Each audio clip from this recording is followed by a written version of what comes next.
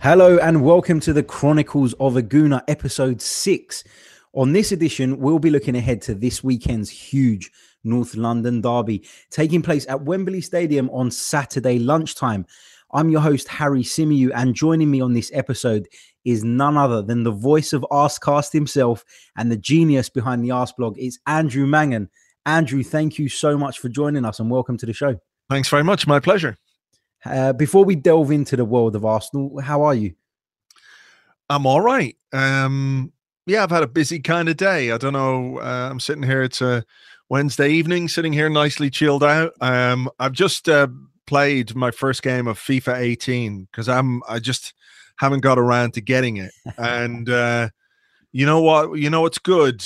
If you're a really rubbish FIFA player like I am, it's really important to have a fast player in the team. Oh, definitely. And without saying. Yeah, it's like basically give it to the fast player, push it ahead, hit the R2 and sprint and hope it comes off.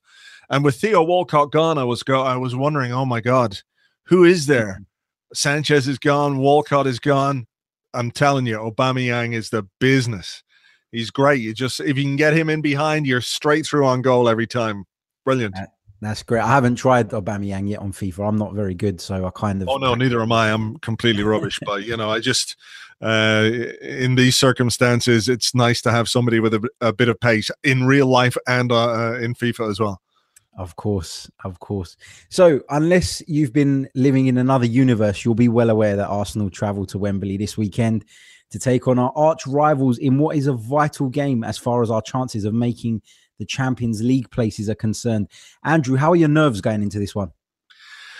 Well, it's a few days before the game, so I'm feeling all right. I'm not really wound up about it yet, but I suppose in some ways I'm strangely confident, despite the fact it's an away game, despite the fact our record on the road this season has been a bit dodgy. I don't really, in some ways it's hard to view it as 100% an away game, right?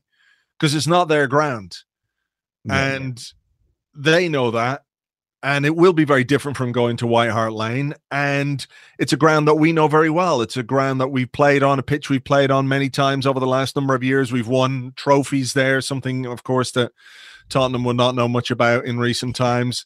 So I think that could work in our favor. And I'm hopeful that the boost that we got from bringing in Aubameyang and bringing in Henrik Mkhitaryan and seeing them slot into the team so well in their first outing together against Everton, I'm hoping that it will sort of spark some kind of a turnaround to our form, and maybe with all that in mind and the fact that we beat them in the last game, we shouldn't be. I don't think we should be lacking in confidence going into this one. Yeah, that's fair. I know you said the game's a few days away and you're pretty relaxed at the moment. I'm the complete opposite because I actually find the build-up to the derby worse than the actual day itself. I don't know why. I think it's because I've got time to think of different scenarios and things like that. Yeah. But Andrew, based on the personnel Arsene Wenger has available to select from, what would be your preferred lineup on Saturday? I'm a little bit torn as to what I would do in the center of midfield. I think we're going to go with 3 at the back. So that means Monreal, Koscielny and Mustafi playing as the 3 center halves with Bellerin as the right wing back. Left wing back is an issue, isn't it? Because Sead Kolasinac has been a little bit out of form. He doesn't look himself. He doesn't look the same kind of player he did at the start of the season. So you wonder, is that a risk? And then is Ainsley Maitland-Niles a risk because he's so inexperienced and you're having to play him out of position in a big game? I mean, he did it against Chelsea at home, of course. I think it was Chelsea at home. He played him there.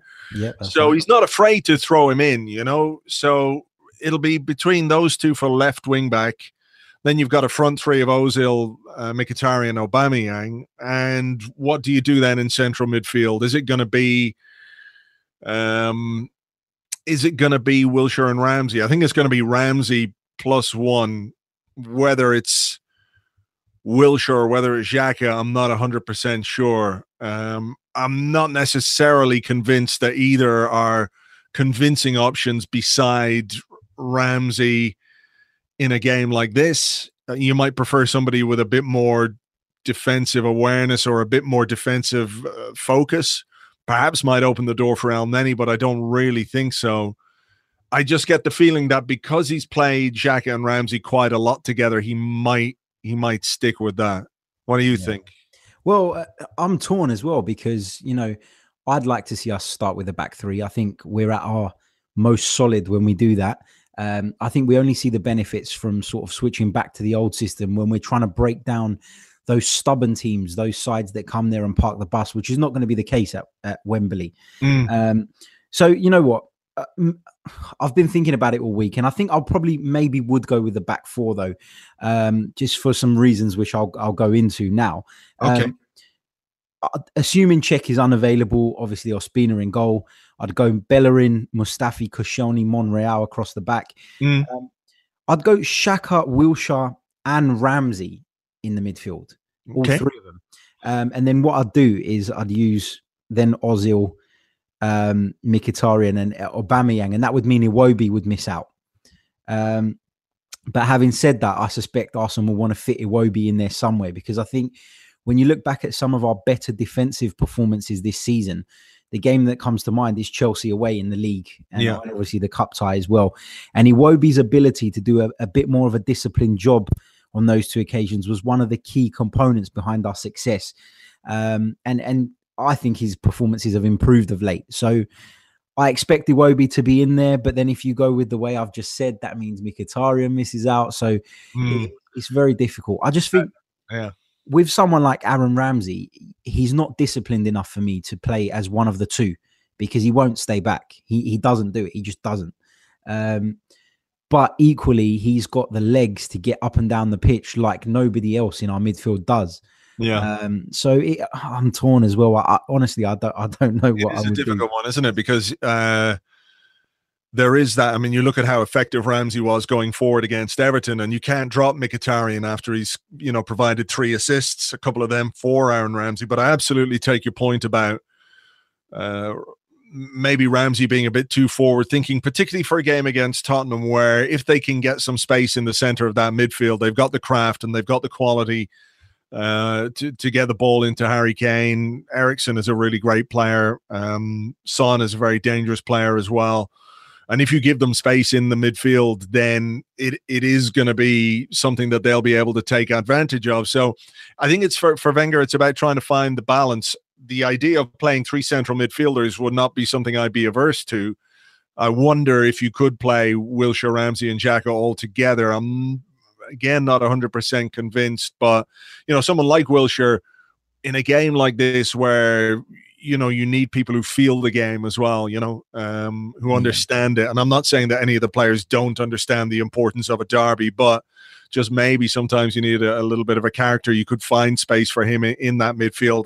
Whatever happens, though, whatever formation he picks, I do think Iwobi is going to be the one who misses out. I take your point about how good he was against Chelsea away, but I just feel like he's the obvious candidate to drop out whatever system he chooses.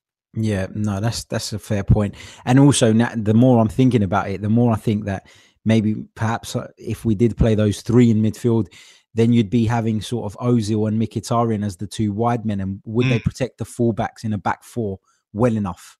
Or would they sort of leave them a bit exposed? And Spurs' fullbacks do like to get forward. So that could be a potential problem as well. I mean, Andrew, if we were to win on Saturday, and it's obviously a big if, we'd be just a single point behind Spurs, which when you think about it, wouldn't be a disaster considering our away record this season has been so poor. But we'd be back in the hunt for a top 4 finish, surely, wouldn't we? Yeah, I think we would certainly begin to put pressure on these teams above us. Tottenham, like you say, we close the gap depending what happens this weekend to Chelsea and Liverpool. I don't quite know who they're playing this weekend. I should have looked that up. But I mean, it would certainly help us put some pressure on there. And we have to go on a really big run of form to get into the top 4 this season. We've fallen behind in such a way that it becomes an uphill battle, a struggle to get in there. But, you know, if you win and you win against Tottenham, that sends a bit of a statement about your team. It sends a bit of a statement about this new look Arsenal team as well, that this is not just a side that can roller coaster or steamroll somebody rather at home like we did against Everton last weekend, but they can go to a big game and they can win. And yeah, we have to. That's all we can do is win our games. I think we're in kind of cup final territory in a way. One game at a time kind of stuff, you know. Every single game we play now in the Premier League is a huge game. I think we've got to make sure that whatever happens on Saturday, we don't lose. Yeah, of course. I think it's verging on must win, but it's definitely one we cannot lose, because if we lose, and if that puts Tottenham, what would that put Tottenham ahead of us? 7 points ahead of us. Yeah. And then you would be playing, let's say Liverpool win, and let's say Chelsea win. You know, they're 8 points ahead of us, 9 points ahead of us with 11 games to go. It's not impossible, but it would be very, very difficult. And then it's a question of, can he keep the team motivated for the Premier League for the rest of the season if it looks so impossible to get top four? So, yeah, I think a win would be really, really important. I still think it's a big, big task for us. I'm not 100% convinced that we can do it because of our away record, although beyond Manchester United and this Tottenham game at the weekend, our away fixtures are relatively friendly. I think we've got Brighton, we've got Huddersfield, Newcastle maybe, and one more away from home. So on paper, winnable games, but our record away from home is such that it's almost impossible to predict what we're going to do. Yeah, that's the thing. That's been the real problem at Arsenal this season, and we need to rectify it as soon as possible. We spoke about Chelsea and Liverpool just there briefly. Liverpool are actually away to Southampton, and Chelsea play West Brom at home on Monday night. And I know on paper those fixtures look easy, but they are two sides that are fighting for their lives, I suppose. So, I mean, it's very important to be there and ready to pounce when these teams slip up, though, isn't it? That's the key thing. That's all you can do. I mean, they have slipped up in recent times, and we've also slipped up. You know, we lost against Swansea. You think about what 3 points against Swansea, for example, would have meant to the league table going into this game. We'd only have been a point behind Tottenham. Some of the away games this season, Bournemouth in recent weeks as well. Ideally, you would expect Arsenal to win both those games, at which point we will be sitting currently in third or joint third with Liverpool. And you can go to Stoke, you can go to Watford and think about those games. So you've got to be ready. But what you've got to make sure first and foremost is that you get your own results right. You've no control over what the other teams do. What you can control is what you do and how you do it. And it would be fair to say we've been below par away from home. I think if we were going to White Hart Lane this weekend, I'd be feeling a lot more nervous about the whole thing. But the Wembley dynamic makes it different. Makes it more of a one-off game rather than an away game. Yeah, definitely. Totally agree. Mauricio Pochettino has had some things to say on the diving problem this week. He seems to think we are too sensitive about the situation and that it's just a minimal issue. I mean, given our tendency to concede penalties relatively often, is a certain Spurs player's willingness to go down with ease something that concerns you ahead of this one? I do wonder if those are comments that might come back to bite him, when he talks about diving and how you're trying to trick the opponent at all time. Is that going to be in the referee's mind this weekend when he looks at whatever the Tottenham players do? I think his comments were, you can see where he's coming from, that basically, the mentality is to win whatever the costs. But yeah, you can't help but worry about us and conceding penalties and also our inability to save penalties. I know a lot of people, point fingers at Petr Cech about his lack of penalty saves, and I get it, but I'd much prefer if we stopped conceding them. That would be a far better thing. And, some people can complain about some of the penalties with some justification. I think, you think about the Callum Chambers one at West Brom, and that was very unfortunate, a wrong decision from Mike Dean. But the reality is that too often we're defending on the back foot. And when you're defending on the back foot, you tend to make last-ditch challenges or desperate challenges, and those can result in penalties or free kicks. So, yeah, I'm trying not to think about the idea of Harry Kane stepping up with a penalty on Saturday. That's probably one of the terrifying scenarios that's been going through your head in the build-up, I'm sure. Yep, definitely. It's definitely been one of them. I mean, I found Pochettino's comments quite strange as well, because for me, diving is simply not acceptable. I mean, it's not so bad when there's a little bit of contact and, the player slightly exaggerates it in order to bring it to the attention of the officials. Because I think with that, we're seeing players do that because we've seen so many officials miss key decisions. And so players feel as though they need to do it sometimes. But when there's absolutely no contact at all, like we saw in the Dele Alli incident up at Anfield last weekend, that really, gets on my nerves. And I'm concerned that in a derby, in the heat of the moment, Spurs will be looking to give the referee a decision to make. And let's just hope he can hold his nerve. And also, it's worth noting that Anthony Taylor's the referee who actually was the referee that awarded Eden Hazard that soft penalty at the Emirates back in January. So we know it doesn't take much for him to point to the spot. No, but I think sometimes we get a little bit too hung up on who the referee is and everything else. They're pantomime villains in a way, and sometimes when you look at the record that we have with a particular referee, it's nowhere near as bad as people think. Yeah. I remember it was Anthony Taylor that refereed the FA Cup final, wasn't it, against Chelsea? And you go into that game, you think, oh God, Anthony Taylor's refereeing the FA Cup final. He'd had I could be wrong here, but he'd had a big falling out with Arsene Wenger earlier in the season. The whole, what did he say? You're disrespecting your federation, or you're a disgrace to your federation, et cetera, et cetera. He got a big ban for it because he put hands on the referee, and you're thinking, okay, well, this could go badly for us. But, we won the game, and it was Chelsea actually that had a player sent off for diving. So, I think perhaps we just get a little bit too hung up on the idea of who the referee is, and it becomes in some ways an easy outlet for us to point fingers at the referee rather than point fingers or ask questions of our own team at times.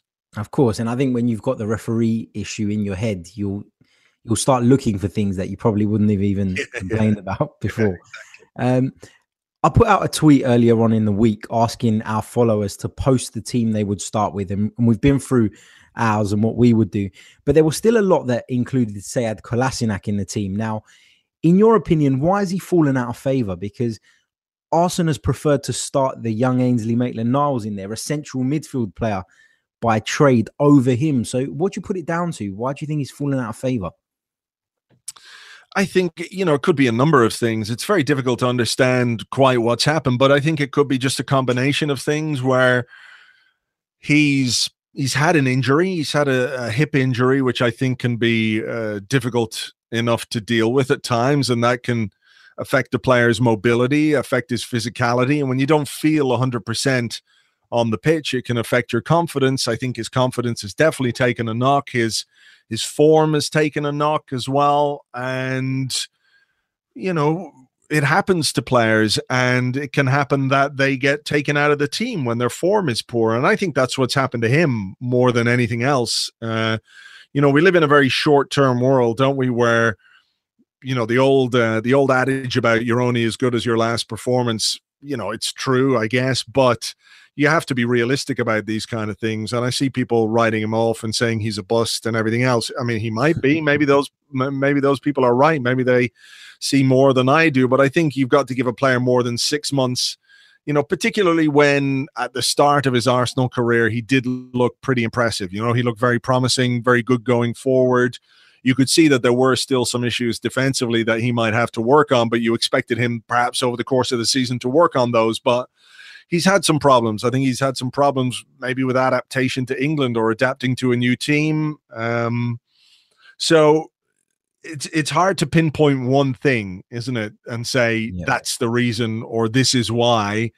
I think it's really hard to be completely definitive about something when we don't know exactly what's going on behind the scenes. We don't know what his physical condition is like, how much of the injury is still affecting him or how much it's had an impact on him. So look, players have ups and downs, and sometimes a player starts really brightly at a club and can't maintain that, and sometimes a player takes a while to settle in and might take a season before he really feels comfortable or feels like he's part of the team or rediscovers the form that made the club sign him in the first place. So I'm okay with just, if he's not in form, we don't play him or leave him out of the team until he can rediscover some form again. And, you know, it can happen as quickly as one game.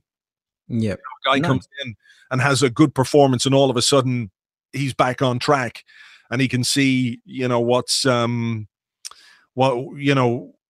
he was made of, or he rediscovers the kind of player that he was before. So it's hard to know, but I'm not that worried yet. Okay, I found it. I've been finding it interesting because I've been racking my brains for weeks trying to work out what the issue is with Kolasinac. But I thought when he came on at the weekend, we looked a little bit weaker in that left back position, and I came away from that game thinking it could be a fitness issue. He looks a bit heavy, looks a bit sluggish, and perhaps Arsenal's been unhappy with his physical condition. I mean, I don't know what you think, but I think that could be a factor. Because he certainly doesn't look 100% fit to me. But then that could also be because of a lack of game time. So I guess it swings and roundabouts. He's a big guy, though, anyway, isn't he? You know, so he's a very physically imposing guy. He's broad, he's stocky, he's a big unit, right? So he's not going to be someone like Nacho Monreal, who's a very, thin, slight player. So if he is having physical issues, they probably are easier to spot with a guy who already looks a bit big and heavy. Yeah. So maybe it doesn't take much to tip the balance the wrong way, if you know what I mean. So it could be a physical thing. I think it probably is, or there's certainly a physical element to what's going on with him, whether it's injury or weight or I don't quite know what. Maybe he's been too much on the weights and they need to demuscleify him. I don't know if that's a word or if that's something you can even do, but just maybe take some of the muscle off him and streamline him a bit. Maybe that's part of what's going on. We'll have to wait and see. I like that one. Streamline him a bit. Another player who appears to have lost his place in the first team is Alex Lacazette. I've had numerous discussions with Arsenal fans, guests on the show, and various other people about his dip in form. Both of us seem to think he won't start the game this weekend, and that's very unlikely in my opinion. Why do you think he's struggled of late? Because some people say it's service, some people say he's not doing enough. What's your take on it, Andrew? I think it's primarily asking him to play in a way that he's not really. What's the way I want to describe this? As he has, let me try this again. I find my words this time, I promise. When he first came into the team, we could see a guy who was really sharp in the penalty box. We could see we bought a penalty box striker. His instincts in the penalty box were really good. Some of the first goals he scored, you remember that header against Leicester? He was really sharp. He just sort of directed the header from inside the box. There was a goal against West Brom, I think, where Alexis took a free kick and he was first to react in the box. We saw what kind of a player he was. And we saw he was a player who was looking to make runs, and we didn't really play to those strengths. But over the last number of weeks and months, we've almost been asking him to play like Olivier Giroud, with his back to goal, holding the ball up at the edge of the box. And I don't think that's really his game. And again, I think his form has taken a bit of a dip. I think his confidence has taken a bit of a dip. And he's also, it would be fair to say, been playing in a team that has been wildly inconsistent, that can lurch from looking very good to very bad. And we've had issues with our creative players. We've had Alexis in the team who has been, I won't say a problem, but when you've got someone like Alexis in the team, you become very reliant on an individual to create and to score and to spark the team into life. And maybe over the coming months, now that sort of focus is gone and it's a bit more on the collective with Mkhitaryan, Aubameyang, Ozil pulling the strings for a striker, maybe he'll find some form again. But I'm not that worried about him either. I think he's shown enough to let us know that he's a good player, and that if you give him chances, he'll score. I don't think we've been giving him or anybody else chances to score, really. I think that's the problem. I think he has looked a bit subdued, a bit under the weather, a bit beaten down, perhaps low on confidence. But I think he's a really good option to have. Let's remember, everyone was really excited about signing him in the summer, and we paid £46 million for him. We saw enough in him to splash out that huge amount of money, which for Arsenal was the club record signing at the time. So let's just give the guy a break. Remember that he's going to be a very important player for us because of the Europa League. Aubameyang can't play in Europe, so Lacazette is going to be our guy in the Europa League. He's someone that we need to get back into form and scoring goals again. And I think he just needs maybe a little bit of a breather from a Premier League point of view. But stick him out against Ostersunds and in both those games, and give him a chance to play against a team that on paper you feel like he would be able to take advantage of, and get him a few goals, get the confidence up again, and I think we'll see him start scoring. Yeah, I also share the same opinion. I'm not overly concerned. I think many people have said, "Oh well, he's been dropped now, and it's going to damage his confidence." I actually think taking him out of the firing line for a little while, it will do him some good. Because you're not going to get people turning around every week and going, "Oh, Lacazette didn't score today." So I think he needs it. I think he needs to come out the firing line a little bit. Like you said, the Europa League will be massive for him because he has to play, and hopefully he can rediscover his form pretty quickly. I mean, he's still scored 9 league goals this season, which is not bad for someone that's just come from a foreign league. It's not bad. I think it's nearly 1 in 3, just under 1 in 3. Yeah. It's not terrible, I suppose. No, I think we hoped for more, didn't we? We definitely hoped for more, but I don't think we can overlook the big issue, which is the team. Yeah. So not just Lacazette, and not just Kolasinac, and not just Xhaka, and not just Iwobi. Focusing on these individuals, I think, is, I don't mean to say it's pointless, but it misses the bigger picture that sometimes players struggle because they're not good enough or various reasons. But we've had a team that's really struggled for cohesiveness, for consistency, for rhythm. To even look like an Arsenal team at times has been a real struggle for us. I think we haven't looked like an Arsenal team in lots of games this season. So I think that above everything else is the main issue. And if we get too macro and focus on the individuals and why isn't he doing this, why isn't he doing that, and putting that onus on the individual, I don't think we solve anything. I think we've got to look at the bigger picture and ask why it is the team has been so wildly inconsistent. Yep. And just finally, Andrew, what's your prediction for the derby? Because I want you to forget what your heart tells you for a minute. What does your head tell you is going to happen on Saturday?